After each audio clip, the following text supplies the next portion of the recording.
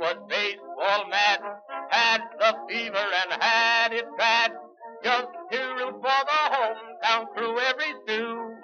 Katie Blue, on the Saturday, her young foe. Well, hello out there again, Town Ball friends and fans. This is the Small Town Baseball Commute, and as always, I'm your host, Josh Idom, coming to you from River Falls. So, hey, we're going to get right into this episode with Jason Booth from Brookfield. I know a lot of you listening out there are just kind of catching up, so who knows when you'll listen to this, but we did record it just a couple days before Christmas, the Christmas holiday. So, hope you guys all have had a great holiday season, having a great holiday season. And then let's get right to it with Jason. You'll hear me at the start of the episode mention something a little bit about slowing down the podcast a little bit. We've been putting out 2 or 3 episodes a week.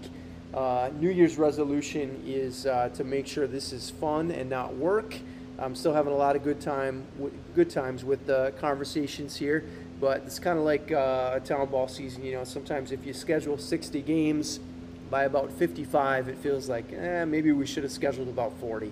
So, again, want to keep it fun, want to keep it not work, so we'll dial it back a little bit here in the new year. But anyways, let's get to it here. Jason Booth from the Brookfield Bulldogs, another great small-town baseball conversation. Well, here we are once again on the small-town baseball commute. This is a little bit of the Christmas commute. I was out running some last-minute errands. Just on my way home, and I've got Jason Booth on the line from Brookfield. Jason, how you doing? Josh, it's a pleasure. Thanks for having me. I'm doing well. Yeah, thanks for coming on. Got all your stuff prepped for this week? You guys do Christmas in your house? I guess I'm making some assumptions there. Yeah, we actually coming in right there. Sure. Yeah, we host here. My wife loves having the family over here to our house, so the daughter's all taken care of. I have a 7-year-old named Sienna. And just have a little bit of shopping left to do for the wife. I'm always kind of last minute on that. Kind of have to pull the surprises out for her. Yeah. So you have a 7-year-old. That's your oldest? Yeah? Yep. Only child, 7-year-old. Okay. Phenomenal baseball/softball player. Enjoy coaching her up. So yeah. Have a pretty good family here going. Have they started talking Santa Claus at school? Because my 9-year-old, they started talking. We had tough questions in my house this year. I'll tell you what, it's interesting you bring that up, Josh. We've been fortunate. She's got a cousin and a niece, she has 2 cousins who both are kind of getting to that point where they're starting to kind of find out a little bit more about it. And we do the Elf on the Shelf here in the house, which has been so much fun. So it's these magical years that we're just trying to hold on to because we realize that it's not going to last, probably another more year or 2. We really enjoy that time of year, her eyes lighten up and whatnot. It's a lot of fun. Yeah, that's part of the fun. My kids were just complaining about us not having an Elf on the Shelf the other day. We haven't ever done the Elf on the Shelf thing. Mostly I've been afraid to try it because I'm just not organized. So I feel like I would just, being the hot mess that I am, I would screw it up pretty early in the life of that elf and have a lot of planning to do so. I'll tell you what, it is a huge commitment. There's been nights, where I've woken up, panicked, and realized, oh my gosh, I forgot to move her. So I go scurrying down there, and there's been mornings where I've had to have my wife kind of deflect her attention, get back down there, and always kind of trying to come up with something unique, because she loves it. So. Yeah. We should have, this is like NPR or some podcasts, sometimes they give you a warning about, if you've got kids in the car, you might not want to listen to this one. So hopefully people shut this off right away. We had the same, one more quick story like that, and we'll get into the baseball. But we had a tooth fairy issue like a month ago, where I definitely fell asleep. It was my job to put the money out underneath for the tooth fairy, and I forgot about it. And I did not remember until I was up and out of the house, and I did not remember until about 9 o'clock. So I called my wife, who's working from home right now, and I said, "Oh my God, how did it go about the tooth fairy this morning? Because I am a bad dad." And she goes, "Nope, this is how awesome she is." She goes, "Nope, I woke up, I realized Cullen never came in and said anything about the tooth fairy, so I realized you probably forgot." So what she did is she waited until the kids were just about to get on the bus and then said, "Hey, Cullen, did you check under your pillow for the tooth fairy?" And he panicked and he goes, "Oh, no, I didn't." She goes, "Oh, I'll go check for you." Completely saved the day.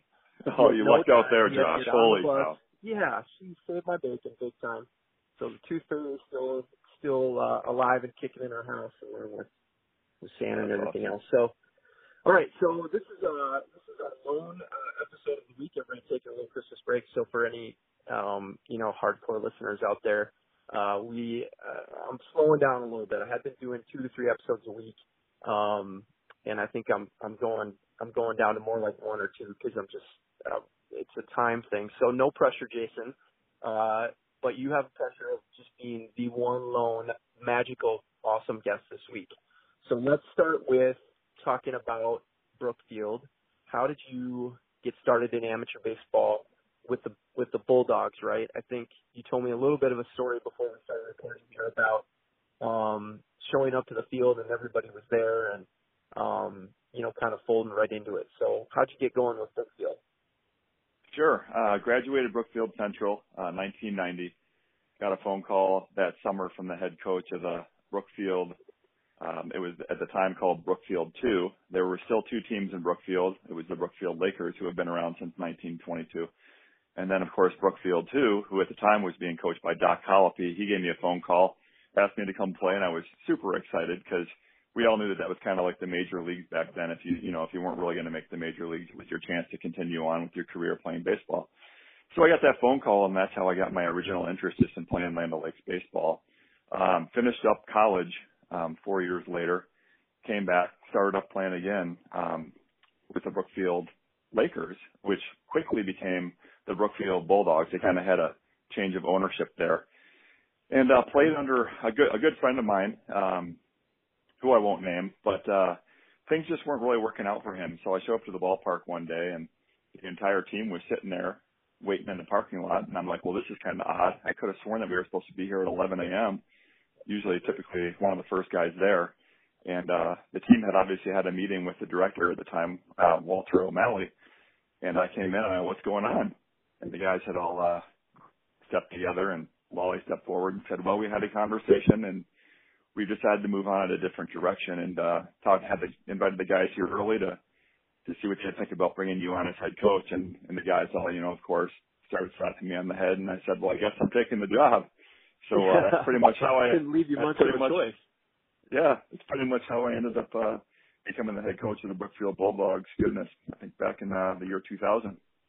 Yeah, so you've been doing that for quite some time now.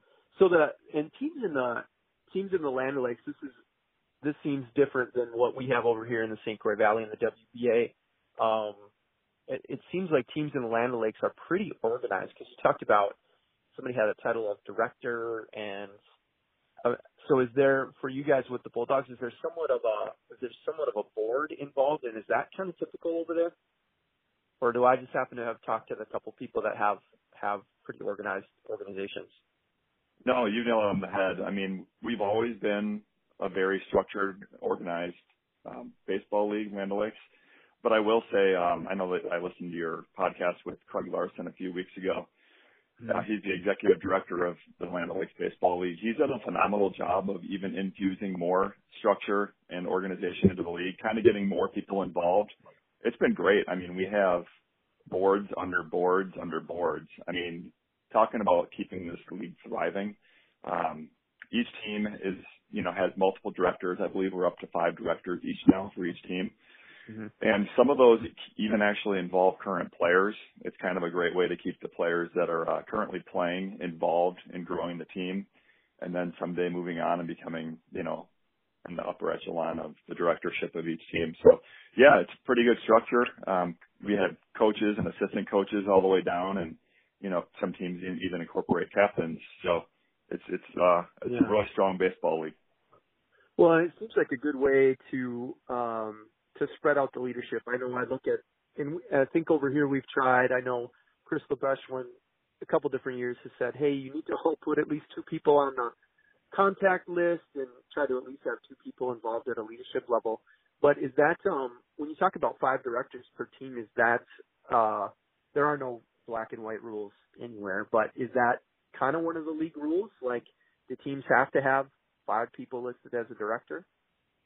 It is. Actually, that wasn't something that was enforced a few years ago, but I believe Yeah. that everyone agreed with Craig that it was a way to keep people involved. So yeah, it's enforced now. Each team is required to have 5 directors, and those people all have to, right now we're on Zoom calls, but most of those directors are calling in. They can have excused absences, but everyone's pretty much staying in tune with what's going on with the rules and regulations, and all the way down to umpires, and everyone's very involved. So Yeah, well, it seems like it just would really, really helps for sustainability of teams, because you hear those stories where, it's the one guy who ran it forever and then they, had kids, or for whatever reason they stop being able to play or manage or whatever, and then the team folds, right? Because there's no structured leadership in place to carry that forward.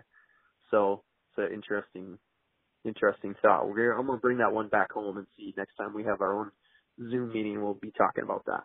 That's a good. you nail it.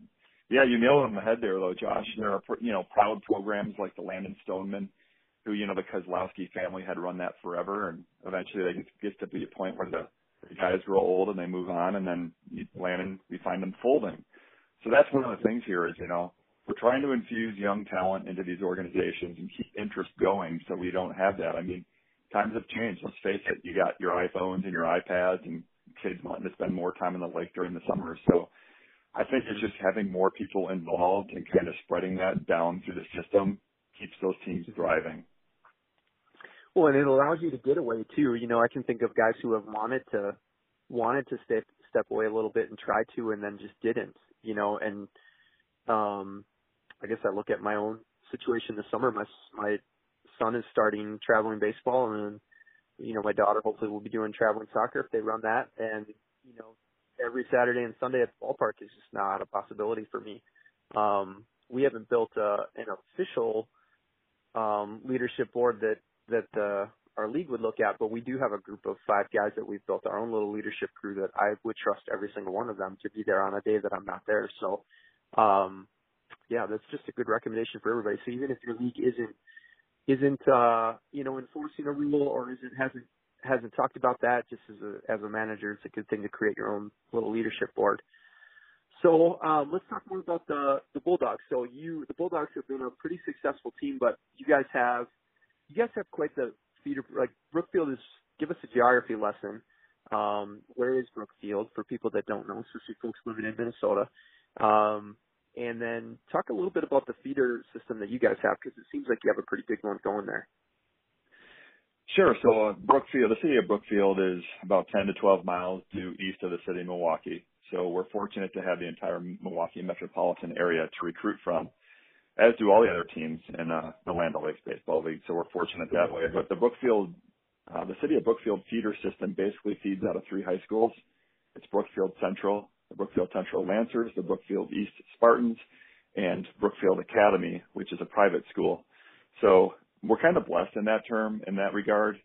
Over the years, we've kind of fallen away a little bit of recruiting those players just because we've been so spoiled with the talent that we have had, but we've gotten back to now getting back into, like, let's just say, for instance, the Junior Lancer program, trying to tap those guys and getting into the coaches a little bit here more on a regular basis, and getting out to their games and talking to the kids afterwards and letting them know what Land O'Lakes baseball is, because let's be honest, a lot of the kids don't know that we exist. So right now it's pretty much just making sure we can tap on those feeder systems.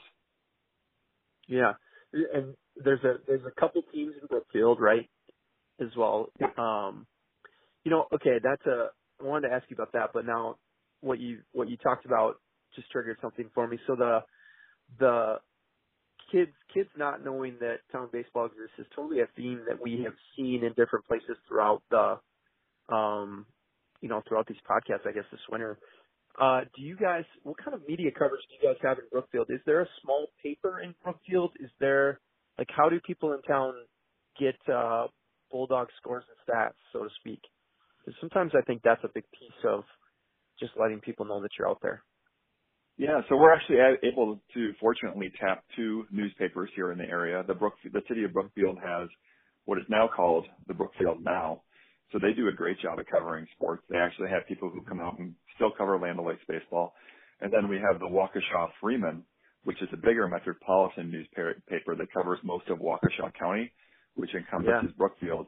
And they also have their own dedicated reporter, and Craig Larson does a great job of getting them, box scores and game summaries and whatnot. But they actually call all the coaches and do a great job of interviewing. So I think the younger kids can see those things in the sports pages or even on the online versions, which you can kind of connect into. So, yeah, we're lucky that way to still have some coverage, but there's still a lot of kids out there, just the youngsters who don't really, they have other things going on in their lives with technology the way we have it. So during the summers, we try to, we do outreach programs with some of the camps that we run and try to stay involved with the kids that way, just to kind of spread the news if there is an outlet once they get done with, middle school through high school baseball, to have a way to keep playing baseball throughout their lives. Yeah, try to get those hats and those T-shirts on those elementary kids, and it is high school kids. It is amazing that as much media coverage as you can get and all of that kind of stuff, they still don't really know what it is. But that speaks more to like what it is to be a high school kid, I think, than anything we're doing here. I mean, just think of go back to like the Breakfast Club in Spicoli. Like that's the guy we're talking about. Spicoli just doesn't know what's going on, and that's okay. It's normal brain development.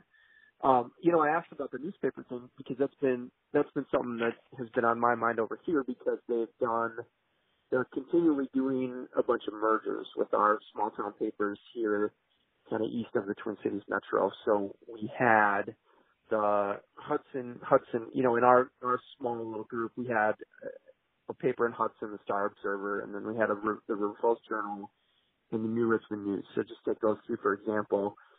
Those consolidated a couple different times over the years. So now there's just one paper called the Star Observer. So our good friend has become a good friend, but longtime reporter down here, Bob Burrows, he's the guy that stayed on because he's such a great writer. Bob could be writing for ESPN if he wanted to. Like he's just that good at taking pictures and writing. So anyways, he has had to take on that responsibility now of not only covering a ton more different high school sports, but it'll be in the summers, trying to cover all of the amateur teams. So the coverage just isn't quite the same as when you had a dedicated guy in each community that was doing exactly what you're saying of coming to the games and calling, talking to the coaches, writing up a preseason article. Now that falls all on Bob's shoulders. So then I think there was something in the paper the other day that paper even now was bought out by somebody somewhere. It's all stuff I don't understand, venture capitalism and newspaper business and things I don't know. I'm just a assistant middle school principal, right? So I don't claim to understand that angle of all of it, but the kind of the death, so to speak, of the small town newspaper is just something that concerns me for amateur baseball, because it's been such a lifeline of what we do. Hey, baseball fans, we're about halfway through the conversation here, so it's time to take a quick break and thank our podcast sponsors. That includes my friends at Aspen Creek Publishing, who helped me publish my own book about town baseball, Beyond the Fence, a fun novel about town ball life based on lies and half-truths from my time around the game. You'll find it on Amazon.com or our website at baseballcommute.com. You won't find it on Audible, though, because, frankly, I just don't have the patience to read a whole book out loud.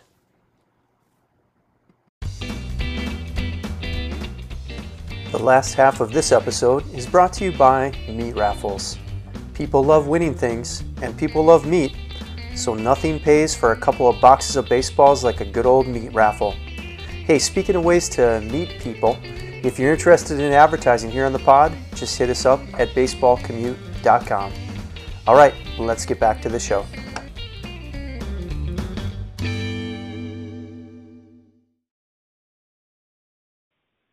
Sure, and I will say, you were so right. I mean, really, it's like finding a diamond in the rough, right? I mean, you have a reporter that's been around forever, covering small town baseball, gets to know not only all the guys with the Brookfield Bulldogs and the Brookfield Blue Sox, but also gets to know all the players in the league who have been around a while. And when a guy like that moves on, which we had happen maybe 10, 12 years ago, we had a guy move on from the Brookfield now newspaper.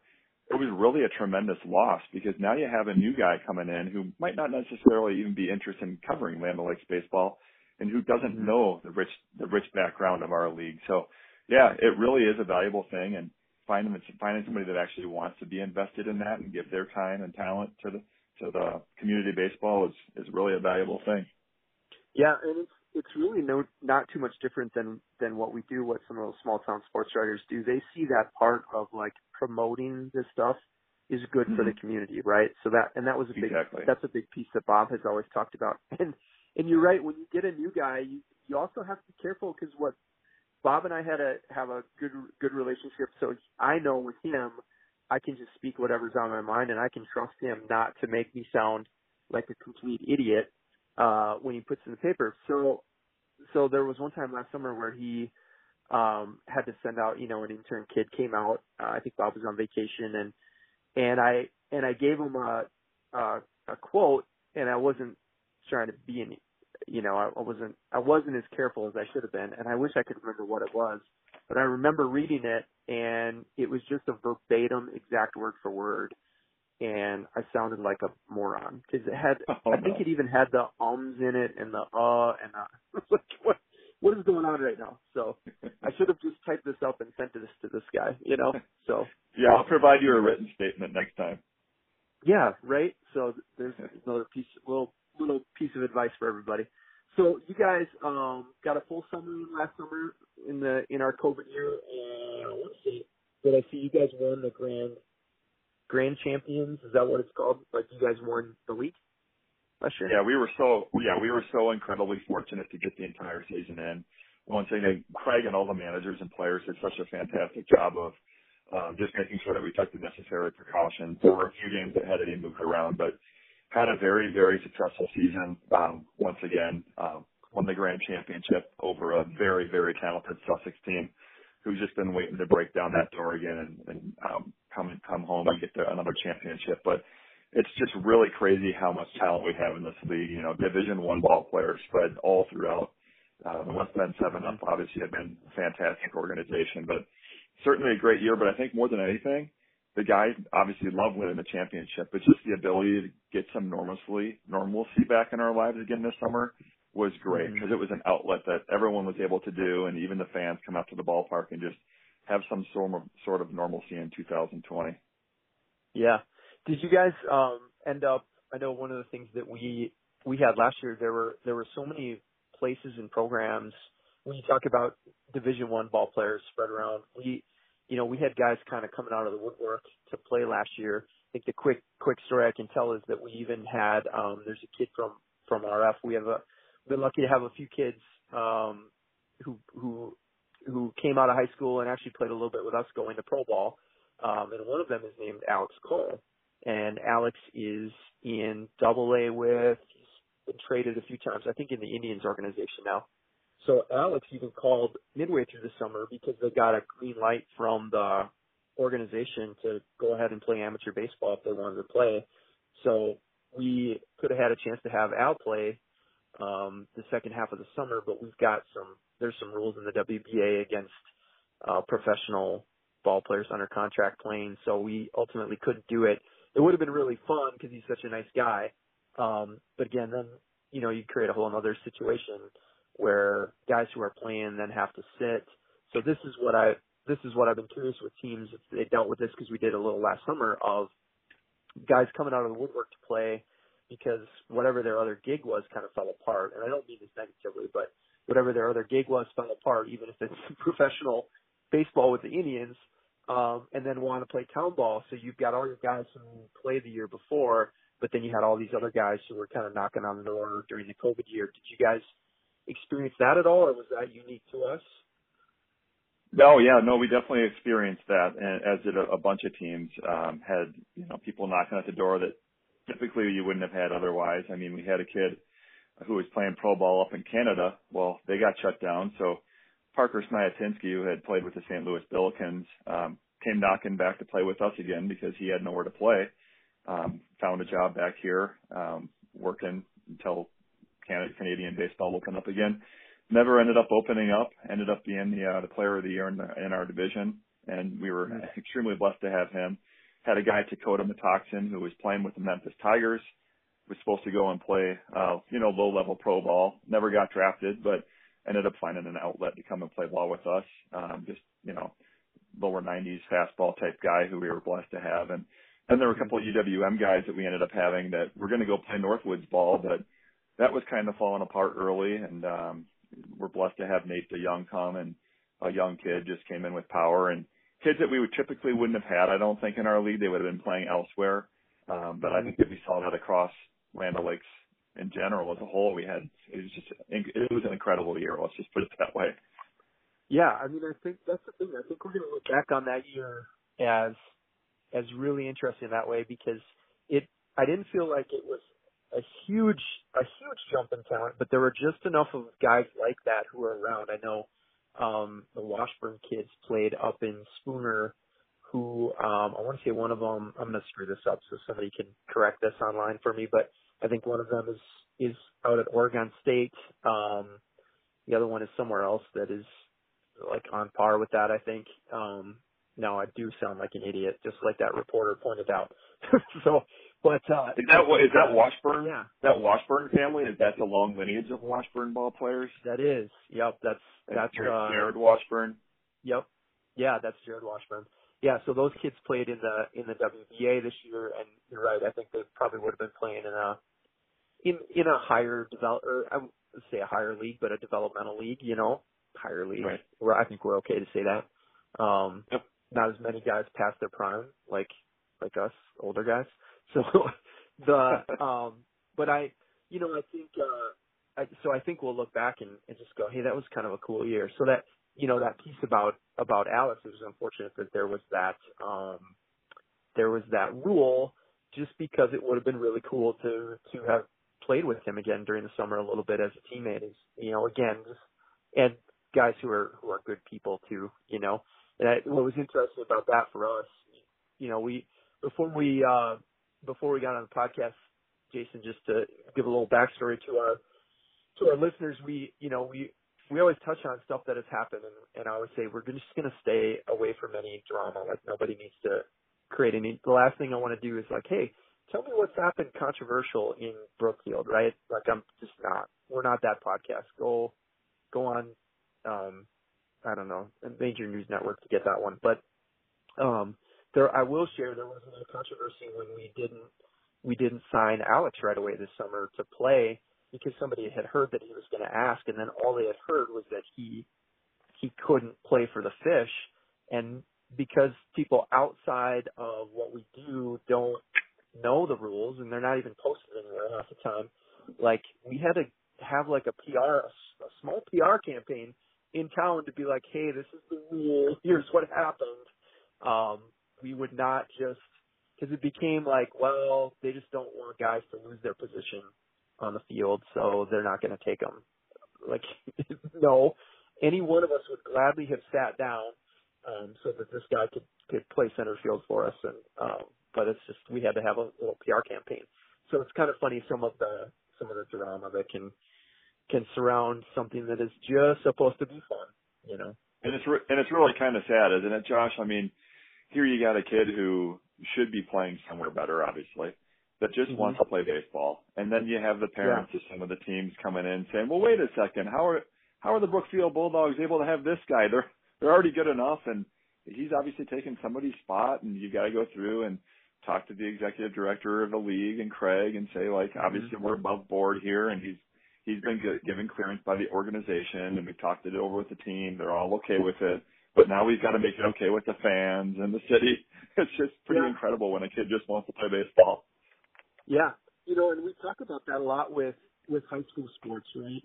In the stuff that guys who run high school programs have to kind of manage and work with the political side and dealing with folks' parents. And I don't know about you guys, at the amateur level, we certainly don't deal with it as much as those guys do, and that's why you see so many high school coaches getting burned right out of their sport. But we do deal with it. It's not uncommon to have conversations with kids' parents or kind of inappropriate things that happen every couple years.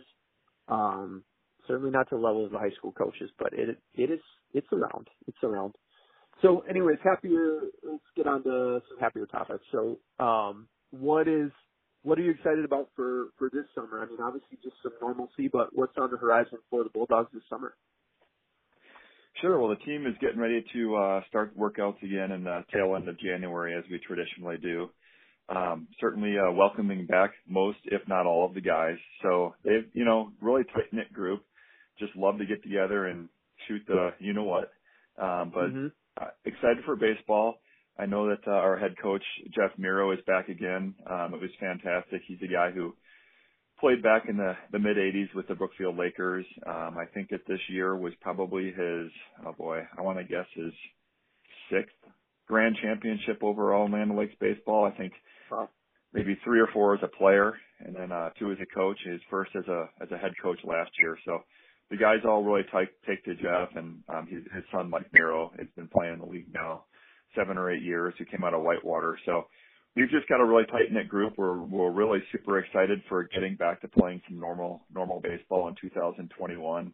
We were, like I said before, we were fortunate to be able to get through last year, but we're hoping fans would come out, have more concession stands open this year. That was one of the big problems last year, is not everyone had their concession stands open, and certainly that affects small town community baseball. We're just looking for a normal 2021 and getting back to meeting all the guys that we take on in competition. We've built up some great friendships with these guys in this league. Okay, so one of the first things, there's 2 things I want to ask you about. So don't let me forget, I want to ask you about drawing fans in Brookfield, because you guys are really close to Milwaukee. So I want you to tell me about that in a minute. But then the first thing you mentioned was you were starting winter workouts. And now I always joke when people ask me if the Fighting Fish practice, and I say, yeah, every day, or no, I don't even know what I joke. Actually, I think I just ignore it, because we don't practice. We don't work out in the winter, and I've never necessarily thought that was the right way. No right way or wrong way. We just don't do it. But tell me what you guys do. What do your winter workouts look like? Because ours just used to be, we go to Johnny's and have a meat raffle. That was our monthly winter workout. So tell me about, what do you guys do when you get together? We're trying to land the plane too on a winter meeting, and we're having a hard time with that right now with COVID. I don't want to. I haven't had it yet that I know of. I don't want to get together with all our guys in the 20s necessarily, and then get COVID and ruin my kids' hockey season, right? So, anyways, tell me what are you guys doing to get together in the winter? What do you guys do for workouts? Yeah, so obviously we do the fundraisers as well. We try to do, at least 1 or 2 before the season starts up. But one of the things that I always tend to not necessarily preach, but kind of encourage our guys to work out early. The teams in this league, to keep up with how talented they are, I've just always kind of had the concept that you got to get into the cage, and it's always better to come in completely ready to go because a lot of these teams, let's be honest, they don't really see each other until it gets nice out and finally are able to get out on the diamond. But we get together. It's usually once a week, starting late January, early February. Just get into the cage. Pitchers pitch off to the side.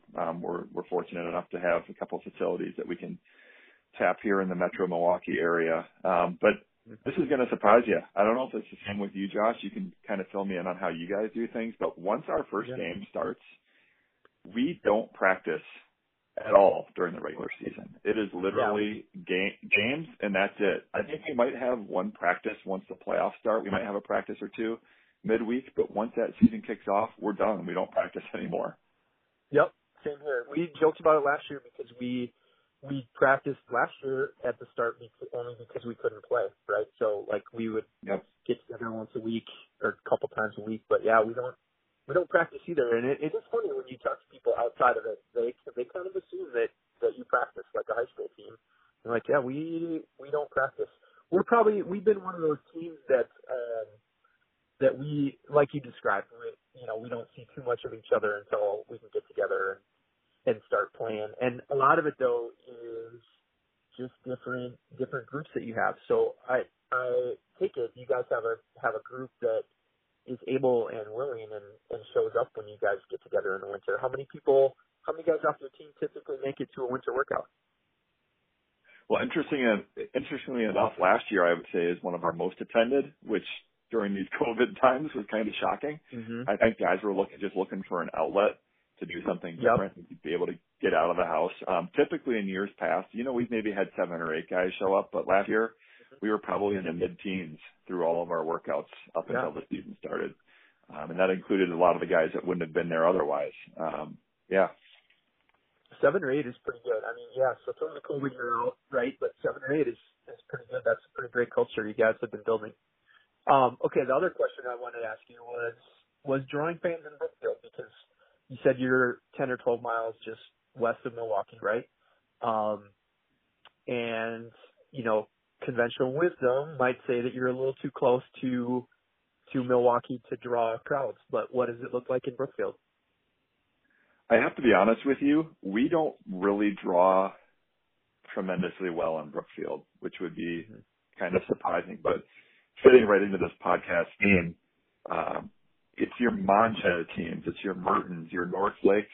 Well, North Lake's not in the league, unfortunately, anymore, but it's the smaller towns out here, you know, Pewaukee, Sussex. Those are the teams that really, really draw, you know, into the hundreds and hundreds of fans, whereas typically in Brookfield, we'd be lucky on a Saturday or Sunday to have, you know, 100, maybe 100 people at our games, which still is a pretty good number, but we don't draw nearly as well out further west in the smaller communities, because really it is kind of a rite of passage. It's what people do on their weekend. They like to go out to small town baseballs, and I'll tell you, some of these communities like Monchez, Sussex, their concession stands, you know, you have the walk-in coolers, you have the separate areas for all the big tractors that they have to work up their fields.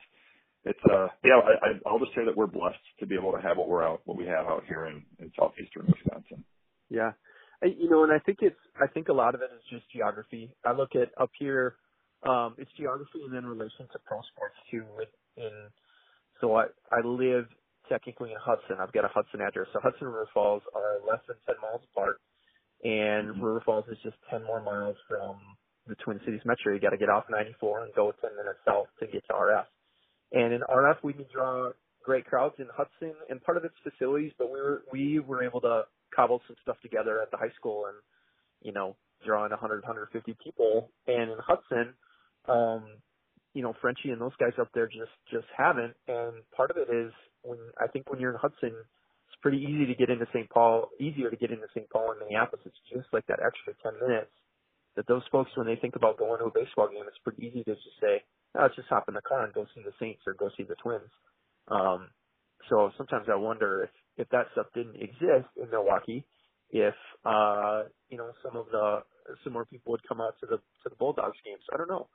You know, it's just it's a different mindset and different reality when you're closer to a large metro area. Yeah, and certainly with how many teams we have out here, you know, we're all competing for the same dollars with fundraising, which can be touchy and, you know, it can be an issue at times. Guys going to the same bars for sponsorships, and obviously that slowed down with 2020 being a lot of businesses being shut down. But I just think overall, like Craig Larson does. Let me just go back to Craig. I don't want to toot his horn here too much, but he does a great job of. We're actually starting to do fundraisers now as a league, and what we do is kind of like a profit sharing thing. So we go out and we'll have like a big bowling outing or a golf outing, and we'll actually all start splitting those profits, which really helps continue these organizations to thrive. So, yeah, no, it's a lot of fun. A lot goes into it, but it's all worth the effort. This is a really tight-knit community with these baseball players. We've all got great relationships, and I'd say we are actually stronger now than we were back in the early 2000s. Yeah. You know, a legal-wide golf outing sounds so simple, but it seems so genius, because we have done golf outings, and some years it ends up just being our guys anyway. And I had a good time running the first one, maybe the second one, but then after that, you just get tired of putting it together. But what if your whole league just put it together? So, like, one guy, you know, I think about us, we probably have 7 different teams that run their own golf fundraisers. And why wouldn't we just combine efforts and have one really fun day? Like, that makes heck of a lot of sense. Yeah, it does. I mean, I'm just thinking now I'm going to be going into my 30th year this year in Lakes Ball. And over, like you said, over time, it just gets to be draining because so much is just relying on you bringing in everything for your team. And now that we have, these fundraisers where we can do a golf outing or a bowling outing, or I know Craig's got some really, really super fun things on tap for the spring. It gets to be a lot less stressful when you can have all of the managers and all of the directors kicking in to go help set up that event. Yeah. Well, yeah, Craig, I think it's fine to toot his horn because he seems like he's got some really good ideas. I had a really fun time with that conversation. One of the things that I think Craig and I probably talked with Jim Ziegler about. So last topic, Jason, before I head in and get to work, we're finishing cookies today. Stick with the Christmas theme at the beginning. So yeah, I got to get. But I was sent out. Part of my errands was sent out to get the last ingredients, and I have not been home yet, so I'm hiding in the neighborhood. So I better get moving.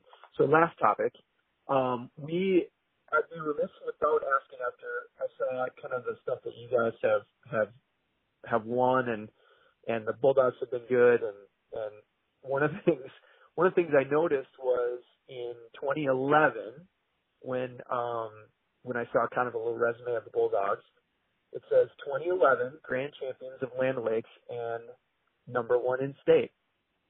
Well, Jason, when I saw that, I was like, you know what? We were #1 in state that year because we've talked at length on this podcast about, winning the league. That was the first year. That was the year we won the WBA, and we thought we could beat anybody that picked up a baseball. So I would have loved to take on the Bulldogs in 2011, especially now that I saw you write that and send it right to me, right to my face, that in 2011 you guys were #1. But I remember that. I forgot about that, and that was from Jack of Diamonds, from Jack's rankings.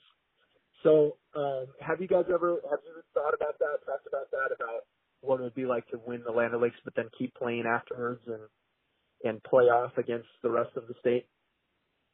Yeah, I'll tell you what, Josh, I wish we had another 30 minutes to talk. I heard your podcast with Craig. I heard you guys talking about wouldn't it be fantastic if we had a statewide tournament someday. And I'll tell you what, the Brookfield Bulldogs would be all over that. And you're exactly right. That ranking did come from the Jack of Diamonds. I think that he was more super involved back then. I think if you were to go back to his website, he's got all that stuff still on. The historical rankings are still on there. But yeah, it was always kind of like an honor to see that ranking because obviously we knew there were people out there that thought, oh my gosh, are you kidding me? The Verona Cavaliers were #1 in the state that year, not the Brookfield Bulldogs, or like you said yourself. How great would it be, if we had enough players that were able to not go back to college or not have something else where they couldn't invest their time as much to come together and have league champions all play for the right to be that official #1 in the state. Yeah. I know we'd certainly be interested. Yeah, and just be able to celebrate. And it's just a celebration of town baseball at the end. So yeah, we can joke about like settling the score in 2011, but in the end, it doesn't really matter. It just would have been fun to play, right? So on the playing aspect, it's not even about, the chance to win the overall state championship or whatever. I mean, that would be a nice feather in your cap, but no one outside of what we do cares about that, right? Like you can't put it on your resume for work at most jobs and have anyone care, right? But we would care, but, so anyways, but so the playing part I think would be cool just to see those teams play off. It'd be a really good tournament, it'd be fun. Yeah. Fun baseball to watch is what it would be. Yeah, like you said, I mean, there wasn't a team that could beat us in the state that year. That was the mindset. It was the same thing for you. So how great would it be to play into deep September, early October, keep playing baseball? Because let's be honest, when you win that championship, all you want to do is keep playing, and you want to play better competition. So. Yeah, I think the argument that I have heard about, like, well, by the time I've heard this one, I'll just speak from an I statement here from our league. I've heard over the years of the WBA, as people have broached the subject, the argument goes, well, our players they're pretty done by that time of year. They're ready to do something else. And I'm like, are you guys nuts? Like, almost everybody can. We're only talking about 20 guys who are going to go play another weekend, right? And those 20 guys would jump at the chance. So, yeah, I don't buy that whole idea. And I think most college coaches, even if guys were supposed to report, but then they had to go play in Wisconsin State Championships for a weekend, I think most coaches would probably let their guys go, you know. I'm not going to get anybody into trouble here, but we have had that. We've had a couple of Division I programs who have found out that we were playing in a championship when those guys were supposed to be reporting back and said, you know what the heck, just don't get them hurt, let them go play. We know how much it means to them. Yeah, exactly. All right. Well, I just got a text from my wife, Jason, that said, "Is everything okay?"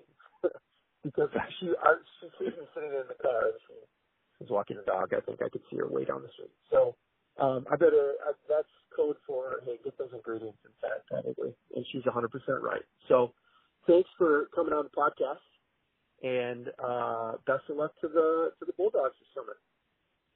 Yeah, thanks so much, Josh. It was an honor being on, and just let me say Merry Christmas to you and your family and all of Small Town Baseball out there, the Land O'Lakes community listening. Merry Christmas to you guys. Happy New Year, and we'll hope to see you down the road, Josh. Yeah, you too, Jason. Thanks. Best of luck with the last couple of days of the Elf on the Shelf as well. Yeah, thank you. All right, have a good one. Take care. Bye-bye. Hey, thanks for listening to another episode of the Small Town Commute. If you liked what you heard, do us a favor and share the podcast with fellow ball players. You can send them to our website at baseballcommute.com. I'm always looking for guests and great conversations, so if you've got a suggestion or you just want to call and talk baseball, shoot us a line at baseballcommute@gmail.com. Thanks again for listening, and thanks for what you do for amateur baseball, wherever that might be.